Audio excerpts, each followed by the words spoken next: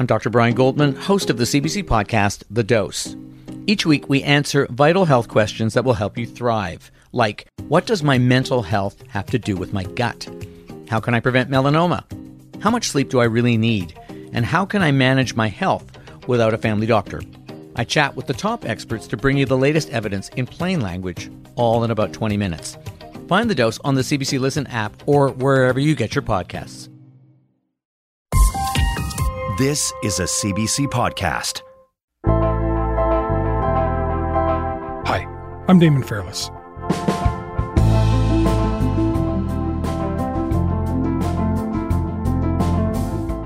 Early learning and childcare is the national economic policy we need now. To pretty much any parent across the country, the Liberals' announcement in 2021 that they'd be bringing daycare fees down to $10 a day by 2026 was a massive relief. That's why this budget commits up to $30 billion to build a high-quality, affordable, and accessible early learning and childcare system across Canada. By 2022, they had signed an agreement with every province and territory in the country. But now, less than 2 years in, cracks are beginning to show. The YMCA is warning that some of its childcare centres could be at risk of closing if the province doesn't soon provide an update on how it plans to compensate the non-profit under the national $10 a day childcare plan. Dozens of childcare centres across Alberta are taking part in the first day of rolling closures to protest. They say the funding is insufficient and putting an unsustainable strain on operators. Calgary's Little World's daycare was locked up tight Tuesday to the frustration of parents and their kids. It's more about him and his needs not being met because the Alberta government, the federal government, and childcare providers cannot find a compromise. So today I'm speaking with Martha Friendly, Executive Director of the Childcare Resource and Research Unit.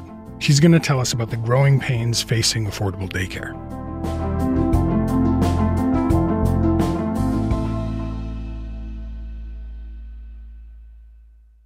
Hey, Martha, thanks for coming on the show. Appreciate it. Oh, and thank you for having me. Okay, so before we get into some of the problems and some of the concerns we've been hearing from childcare providers and from parents, I mean, I have to come clean. I've tried to understand it. I don't think I fully understand how the funding for the program works or it's supposed to work. So could we just start there? Could you break it down in really simple terms for me? How's the $10 a day program funded? So this program is set up between the federal government and the provinces. Mm-hmm. The federal government's role is to provide the money to the provinces, to the provincial territorial governments, and some conditions. After that, the provinces and territories devise the way that the money gets to the service providers. Mm-hmm. So it works differently in the different provinces and territories. And that's kind of the bit of the rub there. Okay, and I kind of want to get into that, but can you just give me kind of a straightforward example of like one province, how its providers are getting the money or how it's working in one case, so, just so I can understand it. Yeah, I mean, in every instance, the main thing that they've done with the federal money, which was quite a lot of money, was replace 50% of the parent fee with public money. So that meant that if a center was charging, in Alberta, for example, was charging $100 a day, mm-hmm. Now the parent would be paying, this is general, $50 a day. And the money that comes from the federal government is basically going to that center to operate another $50 a day to replace the parent fee, which has been the first step in every province. And there are different ways that it works. Mm-hmm. For example, now they're all in the process of working out funding formulas, which hasn't really been done. So that's the general way that it works. It's from the federal government to the province to the center in order to operate. And as you mentioned, because they're in the process of working out the funding process, is that why we're seeing this variation in what parents in different provinces are paying? So like in Manitoba, folks are already paying $10 a day. In Ontario, a lot of people are paying closer to $50. Is that why we're there? Part of it is historical. So the fact is that Manitoba, before this federal program came in, Manitoba was already charging parents. They set the fee. The province set the fee, as they have in Quebec and PEI, and now a number of other provinces do that. And the other piece of what you're bringing up is the federal government had actually, one of the conditions that they had set that wasn't to have come into play yet was that all fees would have to drop to an average of $10 a day by next year. But some of the provinces exceeded that, and a number of them have already reached $10 a day across the board, Manitoba being one example. So there's variation in what goals they've achieved. And I guess the other thing that I want to say about that was in provinces where the fees are not set by the province, Ontario being a good example, or Alberta, where they still use market-based fees. So they're based on the previous fees before the federal government came in. There's an enormous range of what parents are paying. Right. So I kind of want to get into some of the challenges or the problems that we're hearing about now. And I want to start actually with what we've been hearing from the daycares. So to take one example, here in Ontario, the YMCA, which operates a fifth of all licensed daycare spots, it's saying that a lot of their centers are operating at a loss. A lot of them are at risk at closing, they say, if they don't get more money from the provincial government. So can you help me understand what's going on there? Why are these centers having to run up deficits right now? The reason is because of the way the money is coming from the province to the centers. And this is a similar problem in Alberta, but it's not a problem. This particular problem, how extreme it is, varies by province. But what we've been hearing a lot of in Ontario with the Y and other nonprofits, and in Alberta with a small group of for-profits, is the way the money is coming from the province to the centers to operate it's not covering their costs. Now, while the fees parents pay for childcare have been cut in half, with the provincial government replacing that revenue to centers using its share of federal funding, it does not account for the rising cost of living, which would have traditionally been covered by centers raising fees. Well, that's not possible under the $10 a day childcare program. And in the Alberta, what seems to be coming up is it's not quick enough. This issue has arisen in some of the provinces, but less so. And in some cases, the provinces have fixed it because it's quite fixable. This is an implementation issue. The provinces are putting variable amounts of provincial money into this program, and they haven't developed a good enough formula for how they would account for things like inflation. They have not yet developed a funding formula. In the case in Alberta, for example, the province had said, the aim of this program, one of the aims, is to reduce parent fees. So you can't raise your fees by more than 3%. But at the same time, we had inflation that exceeded 3%. I mean, I guess that's what I would say is that it's incumbent upon the provinces, because these are devised by the provinces, to fix them. Mm-hmm. But right now, it seems that the pinch we're feeling, and the pinch that's being felt in several provinces, is really about implementing the payments from the province to the childcare providers. Yeah, and if you were to be looking at some other provinces, and I don't want to point to Quebec as the be all and end all, but Quebec has had years of experience in this particular part of childcare, which is publicly funding the provision of childcare, which is basically what we're in the process of shifting to in the rest of the country. And this particular thing is not an issue in Quebec, if you want to use that as an example. And I think there are other provinces where this has gone more smoothly.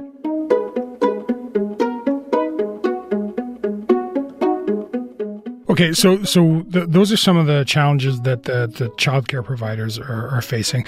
Then there's the issues that parents are facing. So, big one being there's not nearly enough spots. So you hear these stories, right, of people who can't come back to work because they haven't been able to get a spot in childcare, even though they've basically, called the place after they got pregnant. So how much has the federal program increased demand for daycare? Well, of course it increased. I mean, it was a given that one of the barriers to parents was that it cost way too much money. So when they reduced the fees as the first piece of it, the provinces all set with the federal government in negotiations targets for expansion, because everybody knew that it would increase demand. The problem really is there actually has to be much more of a planned and public approach to expansion.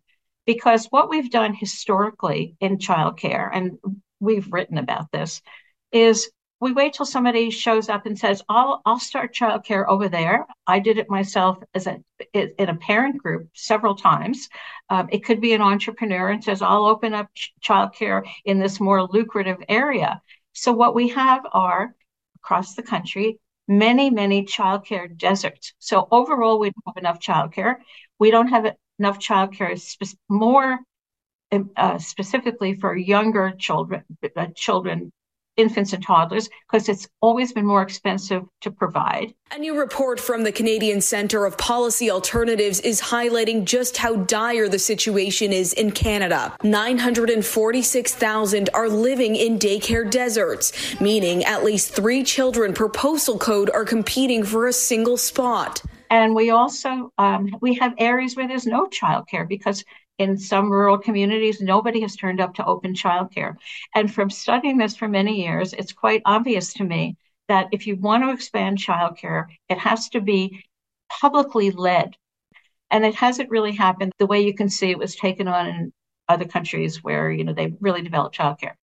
Okay, so one of the main reasons there aren't more daycare spots is that, there just aren't enough staff. That's been an issue for a long time. So can you help me understand, why is it so hard for daycares to hire folks and retain their staff?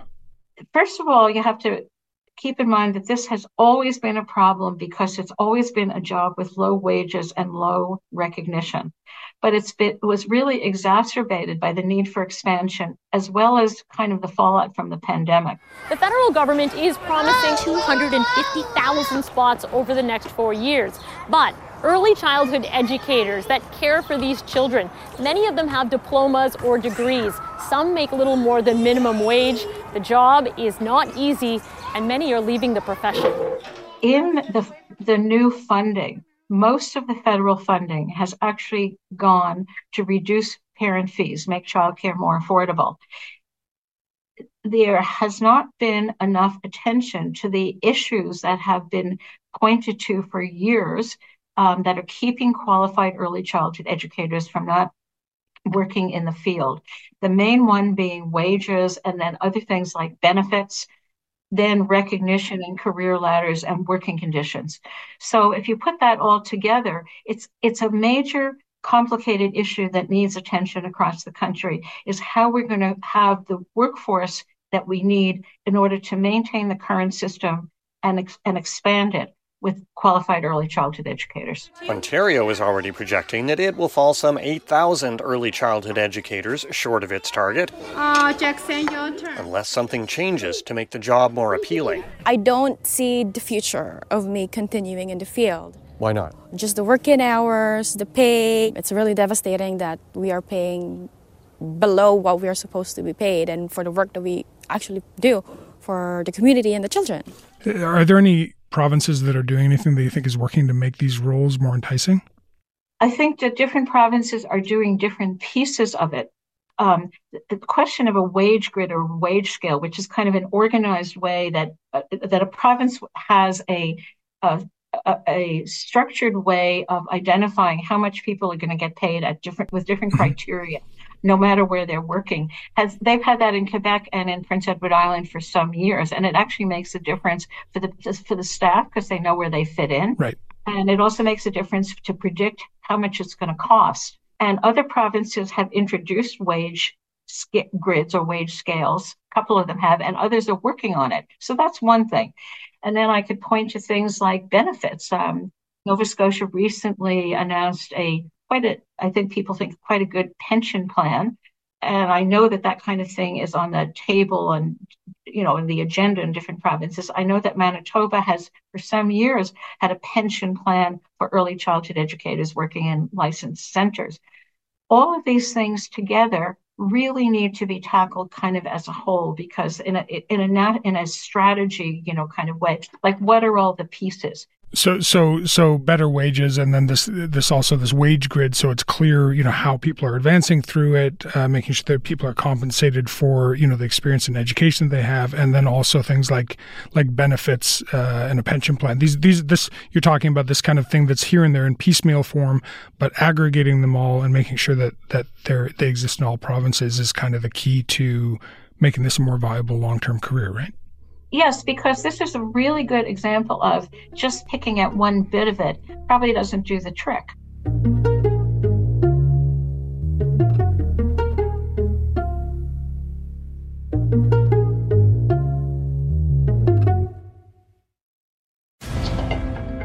Hey, it's Jeff Blair. And I'm Kevin Barker. Join us for in-depth coverage on everything surrounding the Toronto Blue Jays and the biggest stories across Major League Baseball with the best guests in the game and, of course, first-class analysis. Ha! That's the smartest thing you've ever said, Jeff. See what I have to put up with? It's Blair and Barker. Be sure to subscribe and download the show on Apple, Spotify, or wherever you get your podcasts.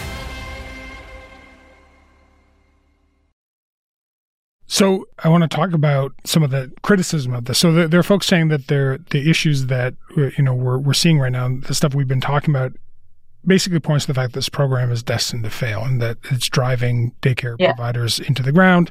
So I want to touch on that for a sec. So in Alberta right now, there's a group called the Association of Alberta Childcare Entrepreneurs, and it was formed to protest.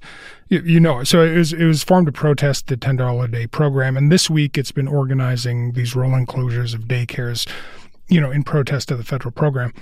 Yeah. In fact, more than a dozen closed on Tuesday this week. Outside of Lethbridge City Hall, some daycare operators and their supporters are making their voices heard. The protest is against the federal government's $10 a day daycare program. We do believe that there's no sustainability in this program right now, and we're urging the government to renegotiate. So this group says that the federal program, and I'll quote here, risks destroying their businesses and compromises childcare quality and choice. And then going back a ways, the Fraser Institute also published an op-ed last year that said, and I'll quote again, "From coast to coast, the childcare sector is suffering crisis and widespread shortage, the entirely foreseeable result of a massive expansion of government control." So I guess my question after that lengthy preamble is, do you think there's a point to that? Do you think these folks have a point?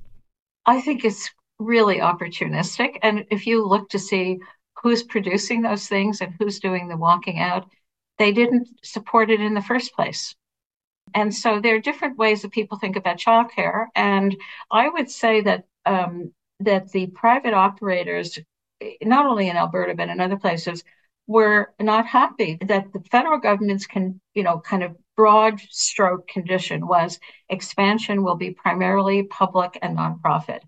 I think it's really important to remember, if you recall, that there were a big flurry when the agreements were signed about who's going to sign on to it. Well, we're not going to sign on to it. It's going to ruin our business and it's going to put too much red tape on us. At the end, most of them did sign on, where there was a process of signing on. But if you read what some of that says, first of all, some of it's just not true. Actually, public funding is necessary to have childcare be affordable for parents. It's necessary if you're going to pay early childhood educators enough money. And if you have significant public funding, so Canada is finally now stepping up to what many of the European Union countries have had for some years, it requires more policy, more public management, and accountability for the public money. So some of the objections are to accountability measures. Things like, like if you really read the things, some of it is about freedom and choice and businesses and things like that. And I don't know how to respond to those kinds of things that are being written. I read them all the time. They're very opportunistic. You see, we told you so. Well, if you look at any country that has a good childcare system, there are growing pains in bringing it along. There are places where it changes direction when a government changes or something like that. But by and large, it takes money and good policy, and public funding for publicly managed childcare is the norm in the world where you have good childcare. And I would challenge anybody to rebut that. And I think if you look at some of the statements and the thing that you were citing, that it talked about the federal government is seizing control of childcare and all kinds of things. That is not true. It's not true. They know it's not true. So I guess that's what I want to say. There's nothing that shows that quality is better if childcare is not publicly funded. And there's nothing that shows that it's better quality if it's a business, by the way, to the contrary. I want to quote a tweet from Danielle Smith, the Alberta Premier. She said, and I'm quoting, "Childcare is a responsibility of the provincial government, and if the federal government doesn't meet us at the table, we'll ensure Albertans can continue to access an affordable and sustainable childcare system our way." So my question in response to that is, do you have fears that if there's enough pushback against these growing pains that the system's experiencing right now, that it might end up failing, that the provinces might pull out of the deal? Well, I would be really surprised because, in fact, parents are benefiting from lower fees across the country. So this is an important first step that there are these parents, and it needs a lot more work. I would be really surprised because, let's be clear, there was a lot of pressure on the provinces before the federal government came in, before the pandemic, because the way childcare was being done didn't meet the needs of families, for sure, or the economy or the workforce. That's what this was all about. When the pandemic came and it collapsed because it was all supported by parent fees, that was the thing that pushed it as a national issue, and why all of the provinces, including Alberta and Ontario, all of them signed on to it. It's a pressure on the provinces, and it has an impact on their economies. So if women are not working, if they leave the workforce and all, those kinds of things, it has an impact on the provincial governments. So I would be surprised if they pulled out of it. I really do think that there are problems in it that need to be fixed, but there's a minority who are saying, oh, that shows that it doesn't work, so let's get out of it. That's pretty small. Okay, so we spent a lot of time talking about the headaches, the growing pains, whatever you want to call them, but I just kind of want to take a step back before we wrap up here. This program is obviously a game changer for a lot of folks, and clearly it's important to you. You've been advocating for universal childcare for decades. So I guess I just want to kind of end by asking how you're feeling about this at this stage. Are you hopeful? Well, first of all, I think it's yes, I'm very hopeful. It's what we asked for years. It's not a surprise. I mean, it is not a surprise that it didn't happen instantaneously. I always thought that there would be pushback. In fact, I thought there would be more pushback. As a matter of fact, there's a minority of people now who say we shouldn't have childcare, children shouldn't be in childcare. I think that something has really changed there. The question really is how are we going to get that? And let's really be clear, what we had before wasn't working in Alberta or Ontario or in Newfoundland or wherever.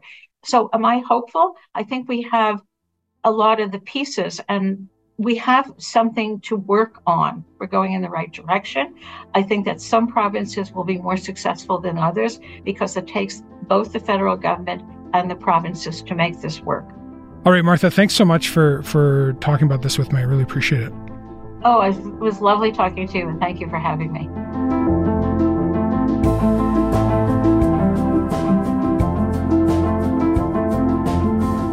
All right, that's it for today. I'm Damon Fairless. Thanks for listening to Front Burner. I'll talk to you tomorrow.